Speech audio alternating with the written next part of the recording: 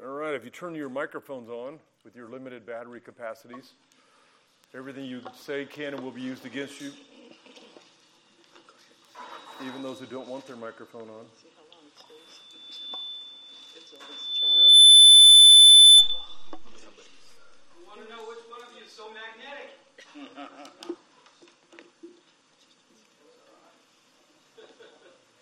Okay, we're in study 16 tonight, correct?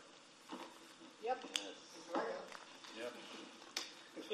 All right, just a reminder, when I've given these out, there's a study to fill in, and then the yellow pages are a translation. You got 16, right? Yeah, you got the extra ones too. And so they're just a translation I put together to try to help make more sense out of it. I don't have half of you. Is there something going on? Or?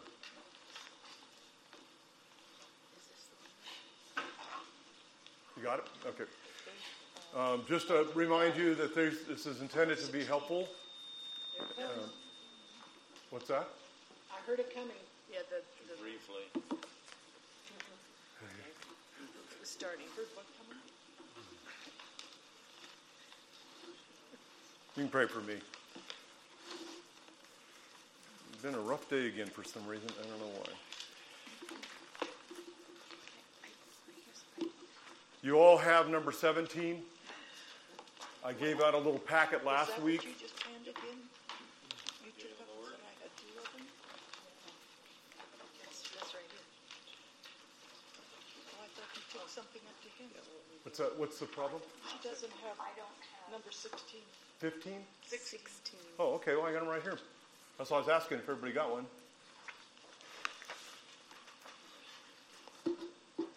And they're in the folder back there. What I started to explain was the handouts on the day of the Lord, the rapture of Christ coming, and the blessed hope. I gave that out tonight. I gave you one that is the I don't remember the title. 7 Seals overview, just to kind of pull them together because tonight we'll look at the 7th seal being broken. And so I get questions once in a while. I don't always get answers. I've been working on the one with the 4 living creatures, trying to make a handout up, and they're not the simplest things to put together. So I will get that out as quick as I can. That's from the past. So what we're after here is that we go through study number 16, the first 5 verses of chapter 8. But when you go back to the folder, and I ran into that also this week, when you're looking for handouts, go by the chapters, all right? It's broken down 1 to 3, 4 to 7, I think it is. And then I have 8 to 11 up here. Somebody was looking for number 15. Well, that's in chapter 7. So that's in the middle folder. So if you can't find it in the folder you're in, keep looking in the other folders. It's just how they're broken down because I can't put all of them into one folder. It's not going to work. All right? And if you can't find one in there, you need to tell me so I can make up new ones. I don't know when those run out. And also don't give up if they're out of order. Because some people will pull them out, take one, and then put them back in the wrong place. So you've got to do a little bit of due diligence to kind of look in there. But let me know if you're looking for something that isn't in there. I'm trying to keep copies so that you can go back and pick those up if you missed some of them. All right? That's just some of the preliminary stuff out there. The study tonight, who'd like to read verses 8 to 5, chapter 8, verse 1 to 5 of the book of Revelation. There's no S on Revelation. Is my voice changing according to where my mouth goes? Is it not picking up consistently? All right, Ken's going to read for us. When the Lamb broke the 7th seal, there was silence in heaven for about half an hour. And I saw the 7 angels who stand before God, and 7 trumpets were given to them. Another angel came and stood at the altar, holding a golden censer, and much incense was given to him, so that he might add it to the prayers of all the saints on the golden altar, which was before the throne. And the smoke of the incense, with the prayers of the saints, went up before God, out of the angel's hand. Then the angel took the censer and filled it with the fire from the altar and threw it to the earth. And there followed peals of thunder and sounds and flashes of lightning and an earthquake. Okay, so as we go back to the study, number 16, there's this expectant hush that comes about. But what happens first? What did John observe Jesus doing? Okay, so this is a rude example. Rude or crude? This is a crude example of a scroll. I'm not saying they look like this, but this gives you the basic ideas. There are 7 seals on here. They would have marked, this is hot glue, so don't make one like this. They would have taken wax or clay, put it on here, and they would have put a signet, a ring with a signet, and pressed it in. And it was not to be tampered with without a representative of the individual whose ring was put on there to confirm that, yes, this has not been broken and this is authentic. And they would have broken all 7. So there could have been 7 different people marking it. Probably was the case. But you did not get into the scroll until all 7 seals are broken. What's happening in this passage? The last seal is being broken, so you may now open the scroll. All right? So the seals are not God's judgment in chapter 6. There's nothing there telling you this is God's judgment. And there's nothing about the scroll yet in chapter 6. As we go back a little bit to what we were studying. Chapter 7 is parenthetical or parenthesis, whatever word I'm looking for there. It's extra bonus material that is explaining what he's doing with the 144,000 and this crowd that shows up unexpected that John doesn't recognize. But then he's getting back to the 7th seal. So again, part of my reaction, I use this as a weapon, is the commentaries that I consult, and I do because I want to know what's out there. And then some of them, like one I looked at today, had 5 different explanations for one thing. 4 of them were horrible. It's like, why take up page and ink to even write them down? But they want to make sure you understand they're out there. But most of them, the commentaries, they get off on things. I have to put question marks. I have to put no. And I have to write verses, explain stuff. And they keep wanting to tell you that the breaking of the 7 seals is part of God's judgment. There's nothing in there. I challenge anybody. And I can name some of the commentary writers to show me one thing in chapter 6 and in the first part of chapter 8 that has to do with God's judgment when it comes to breaking the seal. So I stress that to you because it's so commonly taught wrong. Got that? Can you tell it's been a rough day in the Ebner house? You're not helping.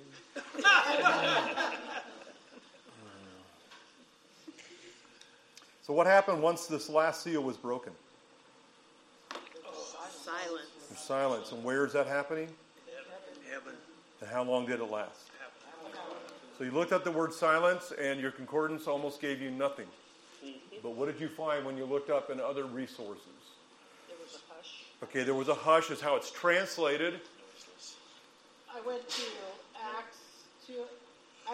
Acts 22:2, and it was the same word for quietness. Okay, same word, and they translated it quietness there. Okay, good. But I don't know what translation that was in because that's the concordance only translates it silence and hush. So it might have been a different translation.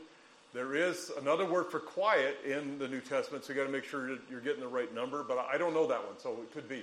And that's a fine. That translation's fine. What else did you find? You looked at Vines, looked up on your online reference tools. Nothing else? Void of sound. Okay, void of sound. Absence of noise is another way they put it. And I know some of these you feel like I beat them to death, but it's like you need to understand what this is trying to bring out.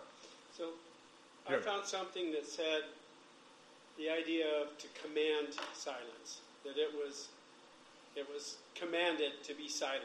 And you got that from what? One of these online, it's the Strong's under Thayer's Greek lexicon. Okay, I don't know. To command silence by making the sound st or psh. I don't know. This is a noun. This isn't even a verb, let alone a command. So I'm not sure why they felt that. They're just describing the atmosphere in heaven for about a half hour. So I don't know. Anything else you find about this? Why is this a big deal? It was very noisy. Okay, heaven's a noisy place, and I had you go in there just from Revelation. and look up some things, what did you find in there? What did you find in 4:5? Thunder. Okay, there's peals of thunder, and there are. There's lightning, peals of thunder. Okay, in verse 5, what makes noise? Flashes of lightning. Okay, peals of thunder and 4 living creatures always saying, holy, holy, holy, day and night. are you in 4:5? 4:8. Okay, I'm looking at 4:5. Okay. 2 things are brought up there. Sounds. It says flashes of lightning and sounds. Sounds, And peals of thunder. What are the sounds? I don't know. What is another way to translate that? It's the word phone.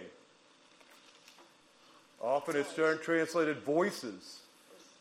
So he's just trying to bring up there, right at the very beginning, you have peals of thunder, which is definitely gets your attention, but then some kind of sounds. And just mentions it like it's expected, normal. In 4:8, there is what? Unceasing. Praise. Living creature speaking. Okay, unceasing speech. The thing they stress there that they're saying is holy, holy, holy. You think they'd get tired of saying that? But wait till you see God and recognize Him. How about 4:11? What are they saying there? 24 elders praising God. Okay, a bunch of different people, and they are saying, Worthy art thou. worthy art thou. This is happening in heaven. This is just what's going on a regular basis. How about 5:9-13? 4 creatures and 24 elders singing. Okay, they sang a new song. And again, the song included what they're hearing, what the noise is. Worthy art thou. That must be important. How about 6, 1, 3, 5, 7?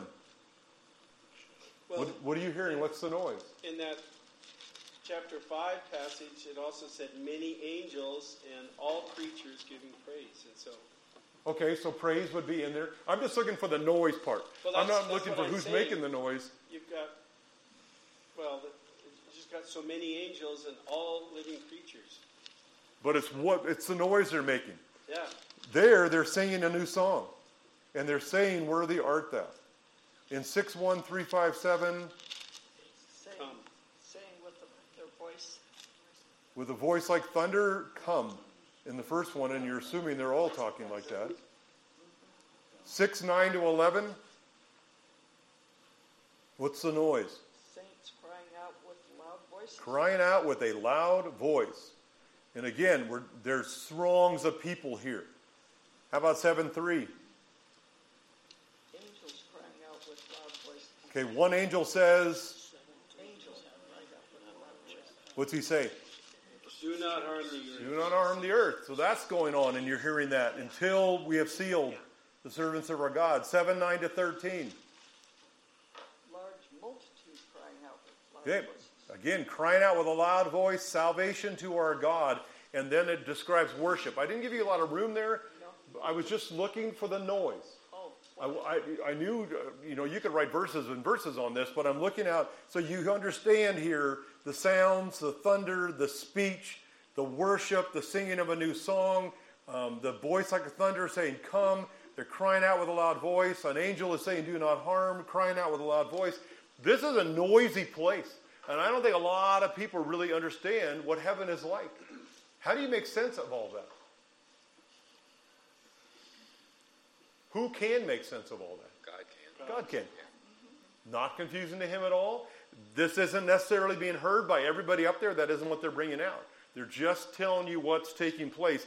And it's a very, very noisy place. And I gave you a list of scriptures that you can look up and see a lot more noise in a variety of ways. And Isaiah 6 is the one that says, holy, holy, holy. And that's the seraphim that are describing that. So as you recognize silence in heaven for a half hour, he's trying to say something. So we go back in the Old Testament, we figure out how this was prophesied. Zephaniah 1:7, who'd like to read that when everybody has a chance to get there? Habakkuk, Zephaniah, Haggai, Zechariah, Malachi.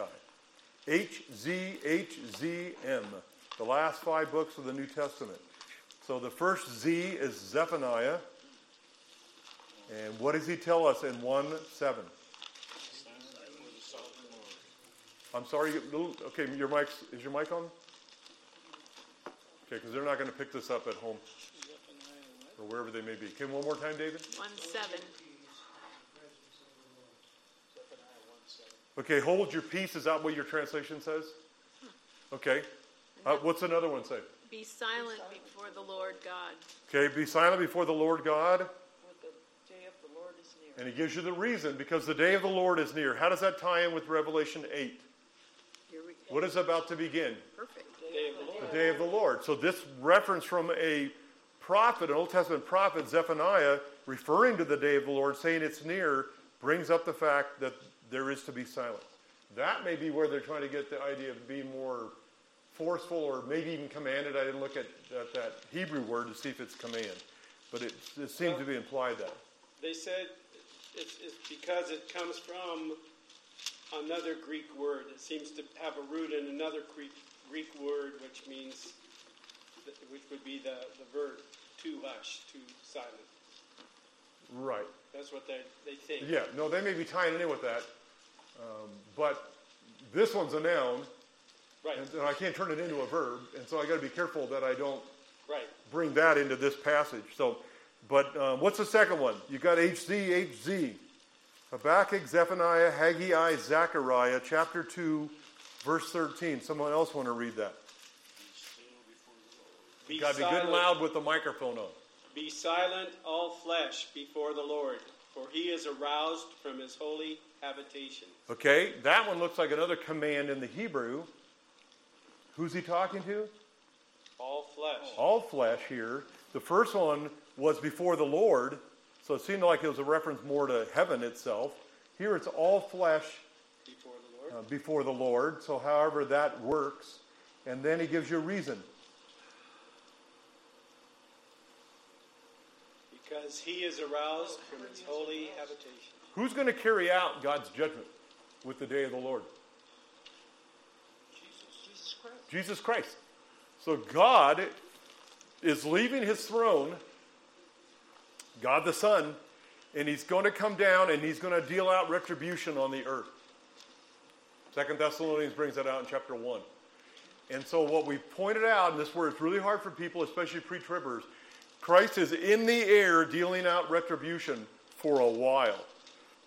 Eventually his feet touch on the Mount of Olives. He eventually comes from heaven, in the heavens, the atmosphere of the earth, and touches his feet on the Mount of Olives and re-enters the eastern gate into the city of Jerusalem, David's city. Pat? So Jesus, are you saying he's in the air for a while? It's like while some of the trumpets are going off, that's while he's in the air for a Yes, while? that is, because when the first trumpet goes off, it's the beginning of the day of the Lord. So he's doing everything involving all those trumpets and the bowls. Right, and in reviewing some of my old stuff, the first 4 trumpets are kind of everything that's happening on the earth. It may be happening. And then it gets more into... Yeah, this judgment isn't on heaven, it is on earth. So No, I'm just saying that earth is involved in the first 4, and then there's more supernatural stuff going on 5 through 7. So that's while Jesus is in the air. all of the trumpets and the bowls. He's in the air. He's in the air. How it gets carried out, angels doing it, demons involved, there's a variety of things happening, but the focus here is the day of the Lord is God's judgment. And it's Christ dealing it out. The 5th trumpet is how, with the breaking of the 6th seal, they're aware he's on his way. But judgment hasn't begun yet. So they hide out. When the breaking of the 7th seal, judgment begins. And that's what we're looking at tonight with this chapter. I want to make sure you kind of keep that straight, because there's a lot of confusion, and yet it's really simple. The confusion comes because too many people are teaching too many things that aren't from the Scriptures. They're making up stuff. Paul? All right. Hopefully this isn't too far outside the box. But you asked, how is God listening to all this? And, in heaven, the noise. Right. And it dawned on me, the Holy Spirit, when He relates our prayers to the Lord, He does it with moans and groans. So my brain just said, well, we had tongues before. Is it John just listening and he hears it because that's what God wanted him to hear, but it's in something else? The moaning and groaning is Romans 8. It has nothing to do with tongues. It's with... No, I'm sorry. How can I say that differently? Could God be hearing this not in the language that John is hearing it? How's that? No, if I were to retranslate Romans 8:26, the Spirit himself intercedes for us with groanings or grieving too deep for words. So it's going out of his way to tell you it's not words. So however he's communicating with the Father, it's a grieving that is, the groaning involves a grieving. But it's too deep for words. It goes beyond even the ability to communicate with language. We do that with each other. You can tell when something really serious happens in someone's life, loss of a loved one, and there aren't any words, but you can tell by the grieving, the groaning, that what they're communicating. Now, it may not be discernible in the way that God can understand what the Holy Spirit's saying or meaning, but that's different. People try to point to Romans 8:26 and say this is somehow the Holy Spirit speaking in tongues, and it has nothing to do with that. Tongues are language. This is too deep for words in Romans 8:26. Will we, as humans, hear the trumpets? Yes.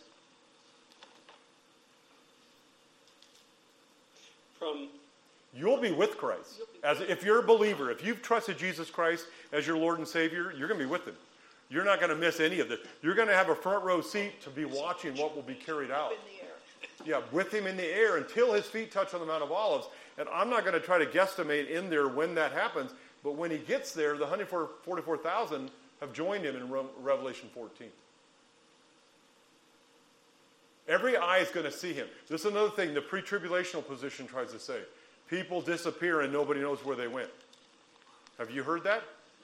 Have you watched that in the Left Behind series that's so old now nobody's watching it anymore, I don't think? That's not biblical. When he comes back, every eye will behold him. That's why I gave you that handout on this packet, the third one, when it talks about the blessed hope of believers. And I stress to you just in there, see which one it is. Well, every eye will see him. It's the second, it's Titus 2. Where does it actually show up? Titus 2:14. Ken, did you get that packet? I'm sorry? Well, it's the one that's quoted, put at the top there. But when you turn to Titus, the easiest thing, just look at Titus 2:14. And he says there, Titus 2:13. That's the first one. Oh, it's 11 to 14 on there. But he says, looking for, and this is what he says, the blessed hope and appearing of the glory of our great God and Savior. The pre-tribulational position, if you're familiar with that at all, and I don't want to confuse you, they think the blessed hope is the rapture, but they don't think it's the glorious appearing. Titus 2:13 tells you they're one and the same. Granville Sharp rule, again, getting off into the weeds with the Greek. They understand that this is one and the same. In verse 13, the blessed hope and the glorious appearing are how Christ comes back. He doesn't come back mysteriously. And the reason I stress that to you, and for people that may be listening to me and going, oh, you're all wrong, is ask yourself, where do the believers go when they go up in the rapture? To be with Christ. Where's Christ? In the air. 1 Thessalonians 4 tells us they meet him in the air. How is the world going to miss millions of human beings in the air with Jesus Christ? How's that going to be a mysterious thing and they don't know where they went? I don't know why anybody ever taught that, because it has nothing to do with Scripture. But they're trying to create this system that doesn't exist in the Bible. There is no such thing as a pre-tribulational rapture. The church goes through the tribulation, but it doesn't go through the day of the Lord. The Great Tribulation is not God's wrath. The day of the Lord is God's wrath. And they're two different things. And I've taken a lot of time over the years trying to explain that and teach that and try to help you understand. And so I gave you a few more handouts here on what's involved. You don't have to trust me. Just go start checking out what people are saying. And the picture here in 1:7 of Revelation, right in the very beginning when we started the study, he says there, behold, he is coming with the clouds, and every eye will see him, even those who pierced him, and all the tribes of the earth will mourn over him. And what they're trying to do is say that only happens at the end of the 70th week of Daniel. If it happens at the end, then how does he deal out retribution after the church is snatched up? So they've created this system of their own, and I know I'm getting into the weeds. But that's what I keep telling you. A lot of confusion today isn't from the Bible. It's from what preachers have done with the Bible. And so you've got to push away the preaching and even the notes and read your Bible. Go check it out according to what it says, and you will clarify everything. It is not confusing. People are making it confusing. Any questions with all of that? And I reemphasize that on a regular basis because I think people, they get into the weeds and then they give up. They go, I can't figure this all out. Stop listening to people. Start reading your Bible. Over and over and over. Read it out loud. Teach it to somebody. Get into the Word. That's what makes all the difference. Teachers are okay. Teaching's fine. But you should search the Scriptures daily to see if what is being taught is true. How long does that take? It takes a lot of time. It's got to be a priority. But if I am seeking first the kingdom of God and His righteousness, where have I set my priorities? On that. Because God says His Word is that important. Profitable. So, any questions at this point after I got all over the place with that first section?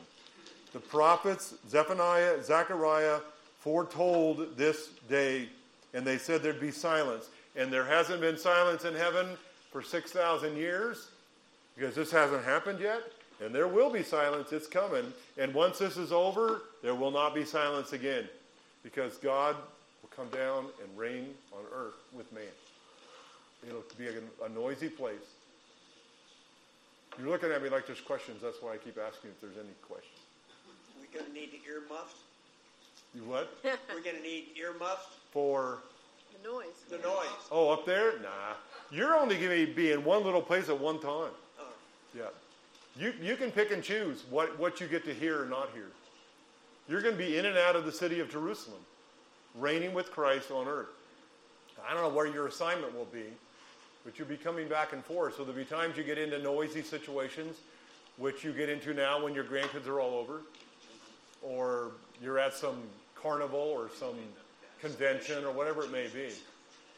But at the same time, you can be all by your lonesome and have total silence. But this is not common in heaven. So that's the end of the first section. We've covered one verse. Whoa, whoop-de-doo. Verse 2, what else did John see? 7 angels. These 7 angels. So why does it have a definite article? Before I move on to the next question. Definitely 7. These are specific angels. Okay, they're specific in some way. How does it describe them there? With this next question, what do these angels do? They stand before God. So why only 7? Why wouldn't all the angels be in this position? Why is he zeroing in on this? Who might this include in Luke 1:19? Gabriel. What's it say there? Someone want to read Luke 1:19? And make sure your microphone's working.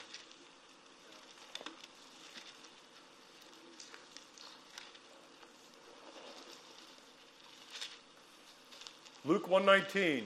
You're looking for hard words, just read it. Anybody? The angel answered and said to him, I am Gabriel, who stands in the presence of God, and I have been sent to speak to you and to bring you this good news. Okay, so there are only 7? We know Gabriel stood in the presence of God. He could have been one of these 7. He could be one of them that's going to be carrying out this judgment in the end, or maybe not. It doesn't say. But it's interesting how he's described and how they are described. So there's 7 specific angels that have this role. And they're given a definite article to describe them. Probably shouldn't even start this, but how do we know that this 7 is 7 angels when the last time it was 7 somethings, it was 7 and it was the Holy Spirit? Okay, because of what it said. The number 7 is not what's significant. Here it's calling them angels. So I know they're messengers. Well, it said the 7 spirits of God. I know right, but go back to the context. That's talking about, in the context, you want to go there? No. Okay. I think that's chapter 1, going back to it. But it's the context that tells you what it's referring to. The number 7 is just giving you it's just bringing out the completeness, and it's used many, many times in the book of Revelation. Jim? Could this also include Michael from Daniel? Because Well, Daniel 10:13, Michael is called one of the chief princes. 10:21 of Daniel, there is no one who stands firmly with me against these forces except Michael, your prince. And then 12:1, now at that time Michael, the great prince who stands guard over the sons of your people. So it kind of sounds... What's his role when Christ comes? 1 Thessalonians 4. The voice of the archangel. I've been listening to music lately, and I keep finding boo-boos in songs. And that's not good, because when people repeat and repeat and repeat, they start thinking that that's what the Bible says. And there are mistakes at times. And one of them is, I just listened to a song today or yesterday, I don't remember which, and it put an S on the end of archangel. Does the Bible tell you there's more than one archangel? No. That's not used that way. There's only one, and his name's Michael. And when the rapture occurs, what does Michael do in 1 Thessalonians 4? This always open book. The voice of the Lord himself in verse 16 will descend from heaven with a shout, there's a noise, with the voice of the archangel, and with the trumpet of God, and the dead in Christ shall rise first. So where will Michael be? Right there. He's with Jesus Christ in his coming. This is stressing these 7 angels are the ones who stand before the throne. I don't know that that's Michael's role, because as Jim just read, Michael's role is a special guardian for the nation of Israel. Gabriel gets sent, and his name only shows up 2 times in the Bible. And they're in the, I don't know if they're both in there, but one is with Mary, when he brings the announcement about the birth, that she's pregnant with the Jesus, the Christ. And so there's very little told to us, but Michael is a messenger that's sent out with a very, very special mission. And he stands before God, is what it says in that chapter. Then you have, Gabriel, I said Michael, sorry. And then Michael has the unique role of being involved with Israel on a regular basis. Disputes over the body of Moses. He's the restrainer who's going to be removed. He's restraining any harm happening to Israel. He has a role. So my simple answer back would be, I don't think he's one of the 7. Okay. So, so how do we associate him as being the archangel in 1 Thessalonians? It doesn't use his name. Because there's only one archangel. Where else is he called an archangel? I'm not finding it. I gave my concordance away, so somebody needs to look that up. Okay. Well, I did, and I don't... Oh, I'm sorry. Jude 1:9. Says... Jude. But Michael the archangel, when he disputed with the devil and argued about the body of Moses, did not dare pronounce against him a railing judgment, but said, the Lord rebuke you. Right, and it's a singular. Thank you. It doesn't tell you there's more than one. Arch is where we get the word, like we use it in English as arch enemy, our number one nemesis, the one who's really out to get us. So we pronounce the CH. In the Greek, it's just archangel. They'd leave out that H sound. And so you're realizing he's the number one angel. He's God's top servant. And his top servant messenger is guarding Israel. And that's what Jim was reading. Michael only shows up 5 times in the New Testament, or in the Bible. And so again, we've made them popular in Christmas songs, but they really aren't that popular in the Bible. But they have a role to play, along with myriads and myriads of other angels. So these 7 stand before God, probably why they're called the 7 angels. And what was given to them in verse 2? 7 trumpets. So you look this word up, 4536, and it will help you in no way with the concordance, because it doesn't give you a whole lot. But when you looked it up, what did you find? It means a what? Reverberation. Got to have it loud enough for the microphone. Reverberation. Okay, that can be what they do, but what is the trumpet itself? It's a trumpet. Okay, it can be used for a war, but what is a trumpet? Signaling. An instrument. An instrument. What does your concordance translate it as one time? A bugle. Bugle is one time it translates it, so I can write that down. What kind of instrument is it in the Old Testament? Ram's horn? It signals it. Ram's horn? Okay, it's a ram's horn called a shofar. And again, I'm still not asking what it does. or what they use them for yet. We'll get to that. But at this point, I'm just trying to get you to realize this trumpet in the Old Testament can be a silver hammered trumpet that the priests use, made out of metal. All one piece. But oftentimes, and probably more often, it's the shofar, it's the ram's horn that they would turn into a... we don't look at that and say, that's not a very good trumpet. It's like, what do you do with that? So you got to get different ram's horns to get different sounds. Because the different lengths on them and the different sizes will produce a different sound. But this one here, it's a bugle. It's probably a shofar, which would have been a ram's horn. That's all I'm looking for. So they're handed these, so you can visualize this in that scene. This is probably what they're being handed, not a hammered metal trumpet that would have been rarely used only by the priests in worship.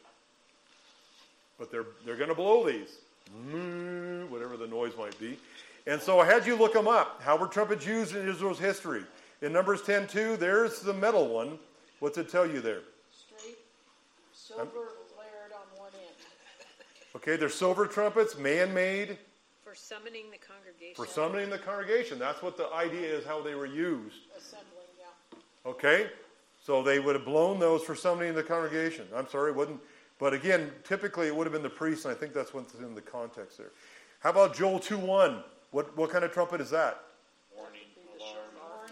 It's to sound an alarm, specifically in relation to the day of the Lord here again. And it's to sound an alarm, specifically in relation to the day of the Lord here again. Wow. Okay, this specifically in the Hebrew is a shofar or ram's horn in this one in Joel 2. That's why I lean toward it being that in the Revelation 8. In Zephaniah 1:14-18, again, it's a shofar. It's the Hebrew word being used, and what is it used for there? Fear and wrath. Okay, got to have them loud for the mic. Yep. Fear and wrath. Okay, it brings fear and wrath, but it's used for... Battle cry. Okay, it announces what? Battle cry. It's a battle cry announcing War. specifically the day of the Lord in that passage. God's wrath. I'm just trying to pull things out of the text, okay? I'm really not trying to make stuff up, but I want you to realize there's two different kinds of horns. They had different purposes. They're sometimes used to summon the congregation. In this case, Joel 2, Zephaniah 1, it's a shofar, ram's horn. It's sounding an alarm. It's in reference to the day of the Lord. It's a battle cry. It's describing God's wrath. Really important. And they would have heard that. It would have gotten their attention. Just like when you're at camp and they ring the triangle. Ding, ding, ding, ding, ding, ding. What does that mean? Come to dinner. It's mealtime. And you better get there first because all the guys in front will eat everything and you won't get any. It's even more important with the Israelites. They would have reacted quickly when they heard this. They would have scrambled. Just like on the deck of a ship when the alarm goes off. I saw one in the olden days. They used to actually put the microphone there, whatever they use on the ship, and they had a guy blowing a horn into it. I think it's all computerized now, no doubt. But back in the old days, I saw some old films. The guy was literally blowing in the different versions of what they needed to tell them to do with a trumpet there right on the sound system. I thought that was interesting. Anyway, any questions with verse 2? All right, you get this expectant hush with the seventh seal being broken, and then this exact holiness. This is a very unique time. This is bringing out God's wrath is what's going to come here because of sin, man's sin that has taken place. So in the last section, verse 3, who showed up next? Another angel. When you look up the word another, it's another of the same kind. There again, Ken, is how another can be used, or the word other probably would how it would be used. You can have another of the same kind or another of a different kind. So you have a homosexual or a heterosexual. That's using the words from the Greek. Same sex, other sex. And that's how the word's being used here. So which one is this? Of the same kind. Another of the same kind. When you go to verse 3, he says, okay, I'm sorry, I use homo. I shouldn't have done that. That's the word same. This is allos, which we also use in English, and I probably could come up with a better example. But this is allos here. It's another of the same kind of angel. But the point is, it's an eighth angel. It's not one of the seven. It's another one. It's a good angel, a messenger of God, but it is an eighth. And what did he do? Stood at the altar. What was he holding? Golden censer. And I had you look that word up. Hard one to define. 3031. Holder for burning frankincense. Okay, it's a holder specifically. The word is connected with frankincense, but it's a fire pan to burn some kind of incense, and in this sense, probably would be frankincense. Some kind of fire pan, or a, what's the other word I had here somewhere? I just have a fine set of vessel. A vessel in which to burn. Yeah, some kind of vessel to burn in. I have it here somewhere, but I don't see it now. And what was given to this angel? Much incense. Much incense. So you look up this word, 2368. It means... An aromatic substance to be burnt. Okay, an aromatic substance to be burnt. I think Vine said fragrant stuff for burning. Yep. What is the emphasis here again based on the word? And in the context there, it's probably frankincense. According to Vine's Expository Dictionary, he brings that up. Yeah. What was frankincense? I didn't ask you that. It's an embalm. Well, Okay, it's a specific incense that they typically use for embalming. Why was it so special, Linda? Oh, you were going to say something. well, no, I was just going to say frankincense. Okay. What did they bring to Jesus at his birth? Frankincense and myrrh. Frankincense, myrrh, and gold. Okay? So they're very precious gifts. Frankincense was not a cheap incense. What would it be equivalent to us today? If you wanted to buy something that would be in a little teeny bottle and cost a lot of money, what would it be? Expensive perfume. Expensive perfume. Okay, what you guys don't buy that stuff, I can tell. I couldn't tell you because I don't buy it. What was that one, number 5? Oh, Chanel number 5. They're all cheap now, I think, but they used to. Some of them used to be really, really spendy. Or some of those essential oils. And which? High karate. High karate. Okay, that might be a version. Old But Spice. the reason they were so expensive was why? Rare oils. Okay, they may have been rare, which made them expensive, but they also were real. They would last for a long time. You ever notice a lot of the cheap colognes you put on, 5 minutes later you can't smell anything? It all evaporated with the alcohol. Yeah. Would this be some of the spices that they treat a body for, You'd have to look up. I don't want to answer off the top of my head, but I believe in those days, when they came in put 50 Matthew pounds, 20, something about 50 pounds of different spices. Matthew 28. I know I'm looking for scripture though. Otherwise, we're just guessing. I'm not good at that. That's okay. I'm trying to see where. Oh, that's after. Okay, where'd they come to actually anoint him?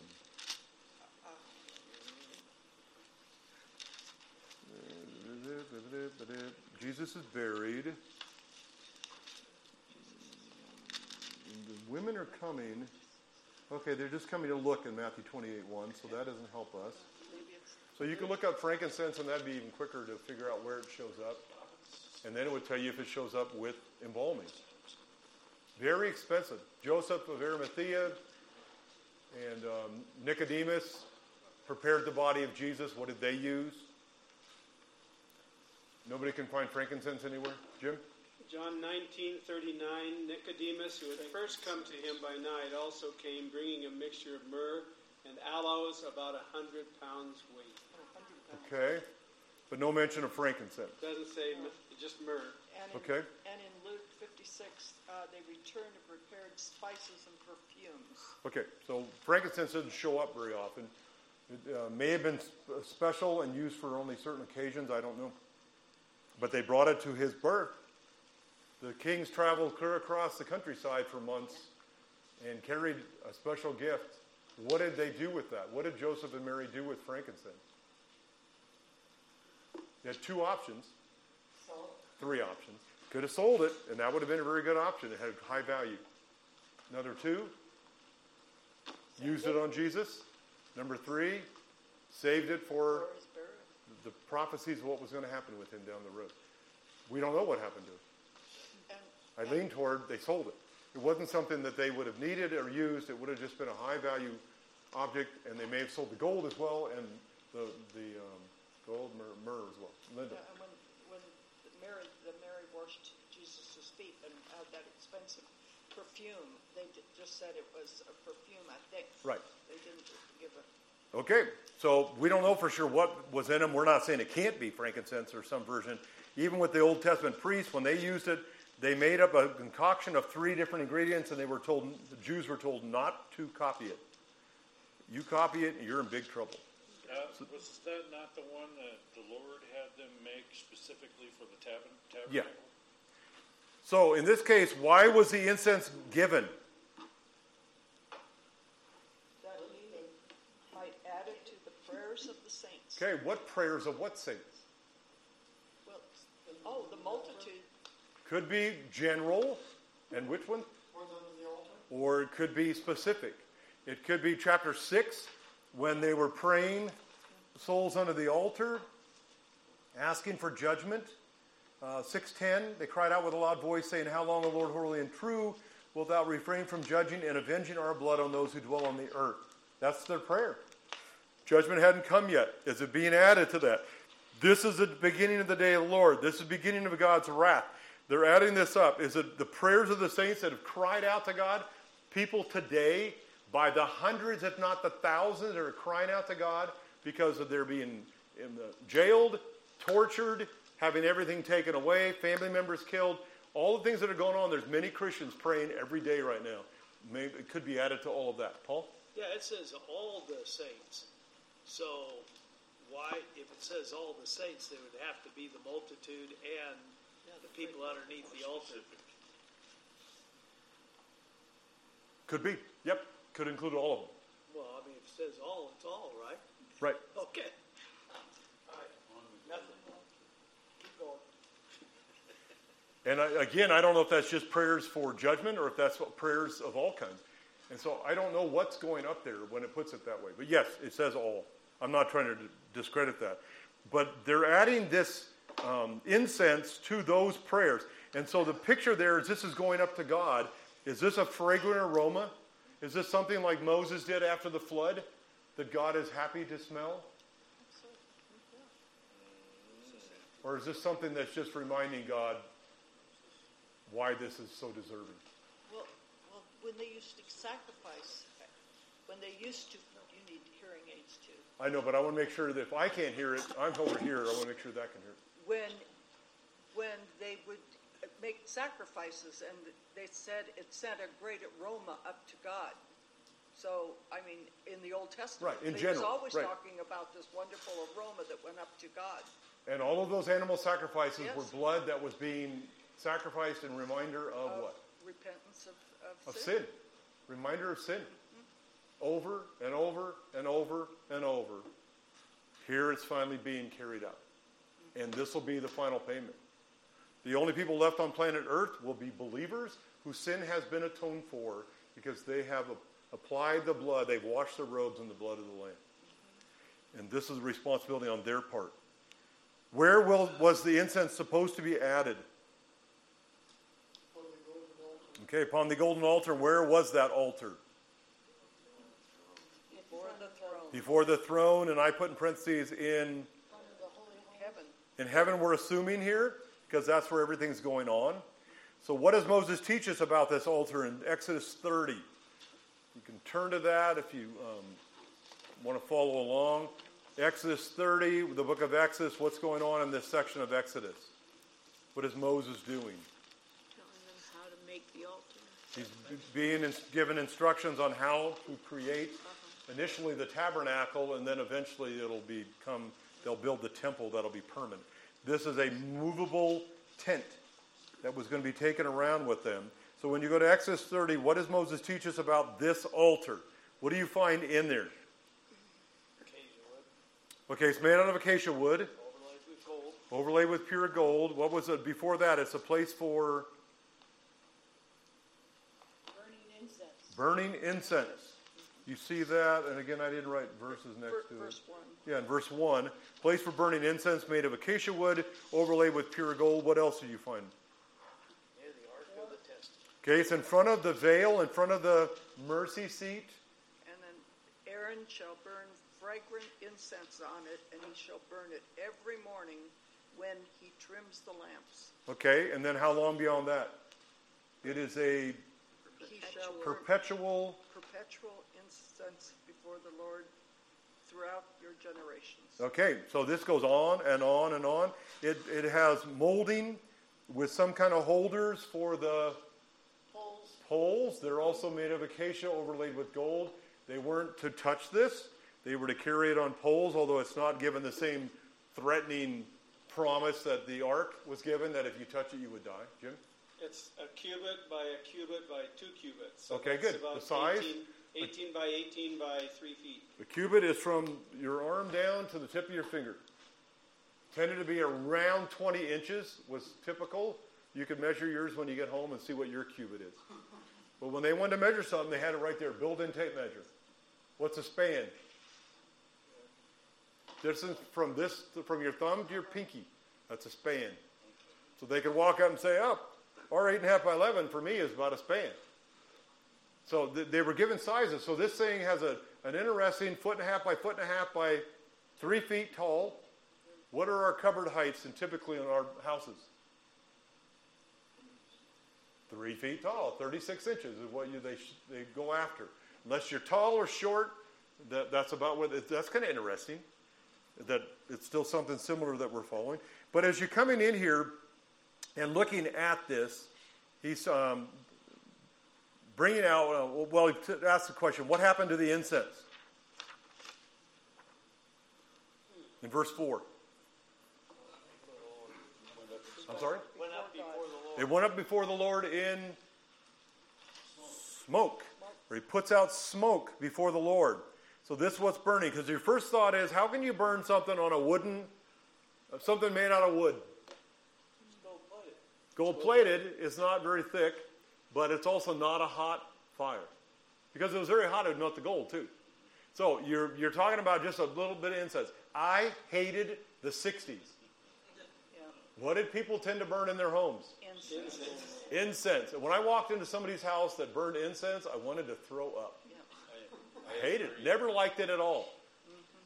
The only thing I could think of, and I was told they were burning incense to cover up. Okay, maybe in other things, but that's not what I was told. But that's what some people may have done. Not the people I hung around. They were just trying to cover up the odors in their house. This is they invented those little things you could plug into your outlet. And refill, even. They were just covering up the smell of their house. Thinking it smelled good, I'm going, no, I'd rather smell your steak than that. Just give me the real deal. You Linda? figure that they had probably smoke in their house all the time because of cooking and how they, in their homes they didn't have air conditioning. And When my mom cooked, it smelled really good. Whatever. And so Fish, maybe. Okay, so you're dealing with some stuff here. This puts out smoke. It's going up before God. What did it combine with? the prayers of the saints. The prayers of the saints. It's interesting. So he put together this package deal that goes up before God. And then who took the censer? The angel. Which angel? The eighth one. I put that on there just in case you got mixed up here. Because now we're referring to the one in the context he's in. And then on the page 2, what 2 things did the angel or eighth angel do with the censer? First off, he filled it with the fire of the altar. Okay, he took fire from the altar and filled the censer. How much fire is there? Are we burning the gold in the acacia? No. He's not talking about overwhelming it. He's just using it. But from the altar is significant. Why is that significant? What was the altar used for? The prayers of the saints. And what did he do with it? What's the second thing? Threw it to the earth. So that's why I lean toward this being prayers of vengeance. Prayers for God to do something. Prayers like you see in chapter 6. And I just lost the verse again. I get them all mixed up. I think it has to do with that. And I don't mean just the more sincere, or not sincere, the more serious ones, where somebody died and you're crying out for God, vengeance, we want vengeance. I'm talking about prayers for every single thing. When they start taking away your money, when your credit card is no longer functional, when you go into your savings account with these 87,000 new employees, they don't talk to you first if you've done something wrong. They go in and remove your funds. Why do they do that? They don't want you to take it out. Yeah, they think if we don't get to it first, you'll take it away and we won't know where it went. We've had friends that happened to them, ruined their whole business because they took the money first and then they started asking questions. Mm-hmm. And it was real simple, real easy to fix. Could have been fixed, but they destroyed their business. 87,000 new ones are going to be doing that. Guess where the new people get trained? They don't get trained with the billionaires. They don't get trained with the millionaires. They get trained with the thousandaires. Because that's a new word I made up. They get trained with the most basic of the tax returns. Churches. They work their way up. Now, churches are complicated. They'll put their old people on some of those. But they'll start. So for them to say they're not doing anything with anybody under 400,000 is a joke. You can't start these people at that level. They won't know what they're doing. So this makes you get excited, right? It's getting really close. When America goes, the world goes. That's right. Yes. I've told you for years, the Antichrist has to break America to take over the world. We may be watching it happen right now. By a nation of patriots, fellow Americans who have sworn to uphold the laws of the land, and they're breaking everything. They're violating everything. Who's in control? God. God's in ultimate control. Who's running America? Satan. So we shouldn't be surprised. We shouldn't be worried. There's nothing you can do. They'll know you took all your money out, and they'll show up at your door and ask you where it went. What are you going to tell them? You went up in smoke, I burned it. We don't need to fight them. That's not it. We don't fight flesh and blood. See, this is the thing. I keep trying to remind them why I'm bringing this up here. That's not where our battle is. Don't get out your gun. Don't check your ammunition. Don't sight in your weapon. Love them. When they come to the door, share the gospel with them. And the what? I said that'll get them out the door. Yeah, they may go away because if you're nonstop sharing scripture and just telling them how much you love Jesus and what he's done for you because he died on the cross for my sins and he rose again, and you may find these people going, let me out of here.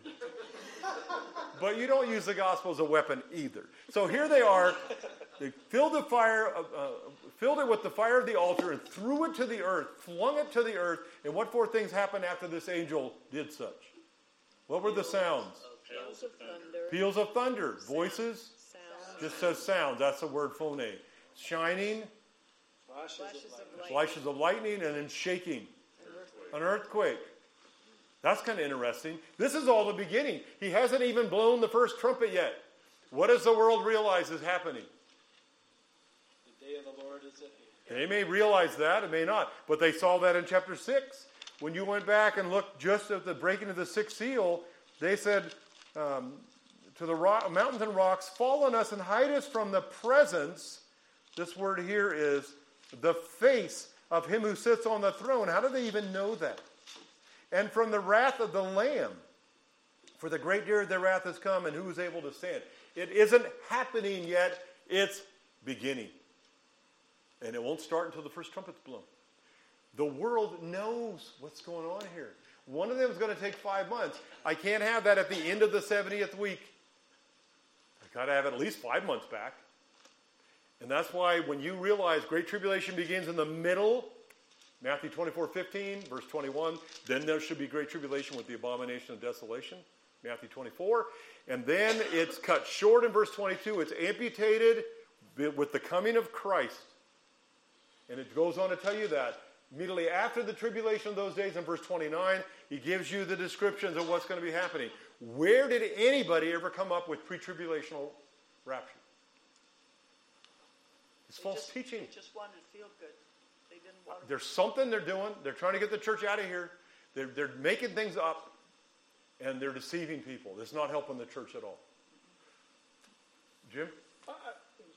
What we're talking about here reminds me of Romans 1:18. The wrath of God is revealed from heaven against all ungodliness and unrighteousness of men who suppress the truth in unrighteousness. Everybody knows the truth. Yep.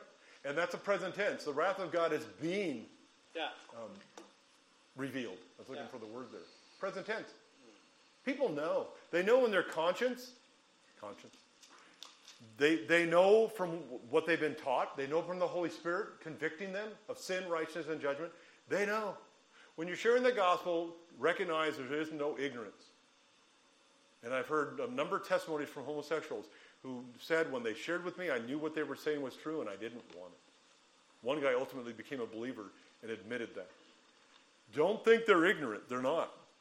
They're defiant. Don't beat them with the gospel. Don't run the IRS agent out with the scriptures or a big fat Bible. Love them to Christ. That's right. Don't hand them your money. Don't turn over your stuff to them. You need to make sure they follow the law, but do it with a smile on your face. But as you're going down through here, there's no fear. God's in control. So how is this similar to God's presence in the Old Testament? In Exodus 19, 16, and 17, what things in verse 5 are seen there? The same stuff. His Okay, presence. loudly for the mics. What's that? Thunder No. Okay, thunder, and lightning. lightning flashes, Thick cloud of smoke. thick cloud of smoke, And a very loud trumpet a sound. very loud trumpet, which there is a shofar. Interestingly, who was Moses meeting? God's presence. God. Who are they going to meet on the day of the Lord? God. There isn't going to be a whole lot of difference. God is simply getting people's attention and drawing their little cheekies right up to God to look at him when he comes. Do they have opportunity to repent? Yes. Yep. When you get to the bowl judgments and near the end, the fifth and sixth, I think it is, but I could be wrong in there. They're blaspheming God, which means they're defying him, and they are refusing to repent. The only ones that can't repent are those that have received the mark. The assumption on our part today is that everybody's going to get the mark of the beast. Do you know how defiant people are today? They don't follow government. They don't follow the Antichrist. They don't even follow the devil if they're told something that they don't want to do. And they definitely don't follow God. They're defiant. There will be many unbelievers who don't get the mark. Well, But they're not going to take Christ either. They sure wore masks when they were told to. They should what? They sure wore masks when they were Yeah, told that's out to. of physical fear that they're going to die to wear a mask with a COVID. So as you go down the bottom, what is the significance of these opening verses in chapter 8? Why does God start his judgment this way? Just some real quick snippets. What did you perceive that's going on? Why start off with, why not just jump right into verse 6? What's God trying to do? Who's he focused on first off? Remember who the book of Revelation is about? It's about Jesus Christ. He's fulfilling prophecy, the silence in heaven and all that's taking place. He's in charge of the angels. They're going to blow out their trumpets, not 2, 5, 7, 1, 3, 6. He's got an order. Sorry, just trying to confuse you. An order that they're going to blow. It's going to be logical, symmetrical. He's going to carry out this, then this, then this, then this. First, second, third, fourth implies that. What did you put down here? Why does God start his judgment this way? To get the attention of all. Okay, he's going to get everybody's attention. All right, they're going to recognize that he is fulfilling his role as God and there is no other. What can people do during this before the trumpets even blow? Repent. Turn to Christ. So he's giving them time. Linda? I was just saying, getting full attention of those on earth, that the wrath of God had come, and then expressing the somberness of those in heaven of what would now be taking place. Okay. Heaven's paying attention to this as well. That's another good thing to bring in. Somberness of all that's happening. How long has this been anticipated? Since Adam and Eve sinned. Yeah. 6,000 years. Yep. Is this a kind of a change in heaven? Yep. God has not. He judged the earth with water, but he left a few. And now he's going to judge the earth with fire. And he's going to leave a few believers. That part's similar. But they've never seen the earth burnt up. This is unique. They saw it drown. And now they're going to see it burn. So the prophecy is being fulfilled. It's the way he is entering into the day of the Lord and all that's happening. This is a really, really big deal going on here. So he's taken his time to walk into it with these first 5 verses. And he's showing you, in this case, he's using angels. What did he not use in Revelation 6?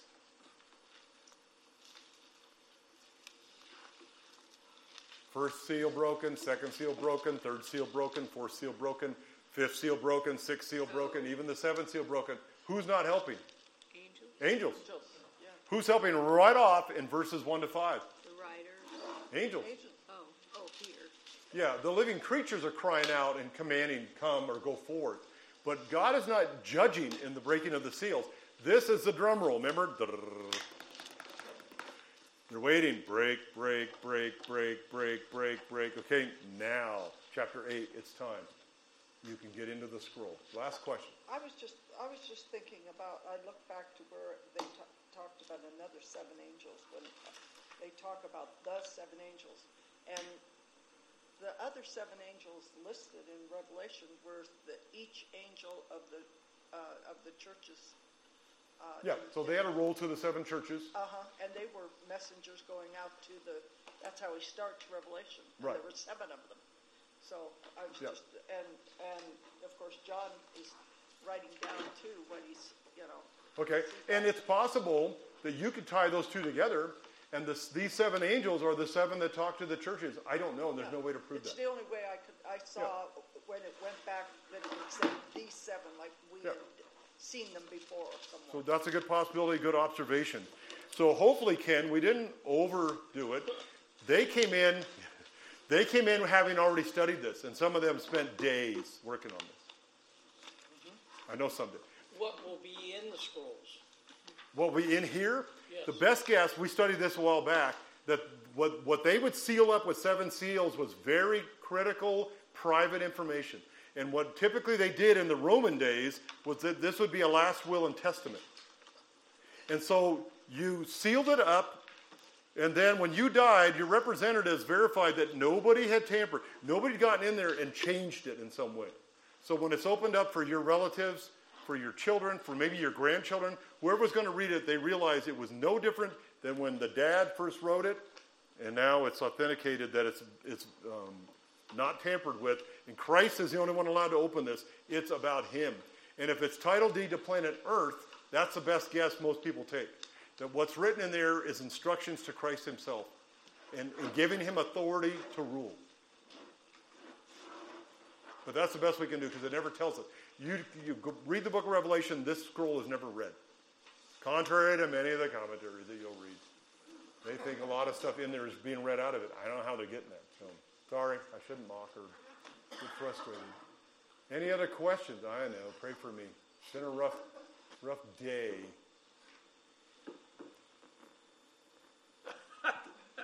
Okay, there's more desserts if you need some kind of soothing, comfort food, something like that. Get permission from your spouse if you're going to eat 2. And let's pray. Father, I can't wait. I would be with John in there crying out, even so, Lord Jesus, come quickly, as this book ends. But at the same time, we have to wait, because you're not willing that any should perish.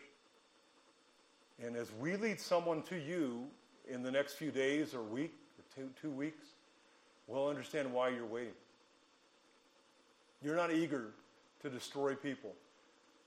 You're eager for the church to be ready. You're eager for the church to be taken up as a bride for your son. You're eager to deal with sin in this world, but you love the sinners. Help us to have that attitude. Whether they work for the government, whether they have a title of some kind of politician with their name, whether they are with the IRS, whether they're with the FBI, whoever they may be, they're human beings that Christ died for. Some of them are legitimate. Some of them are going to be really nice. Some of them might even be Christians.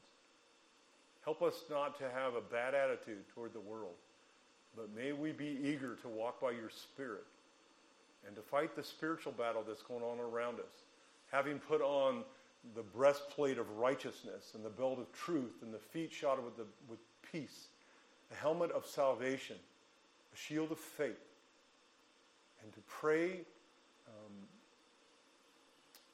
And the Word of God, the spoken Word of God, as your son demonstrated as he was tempted.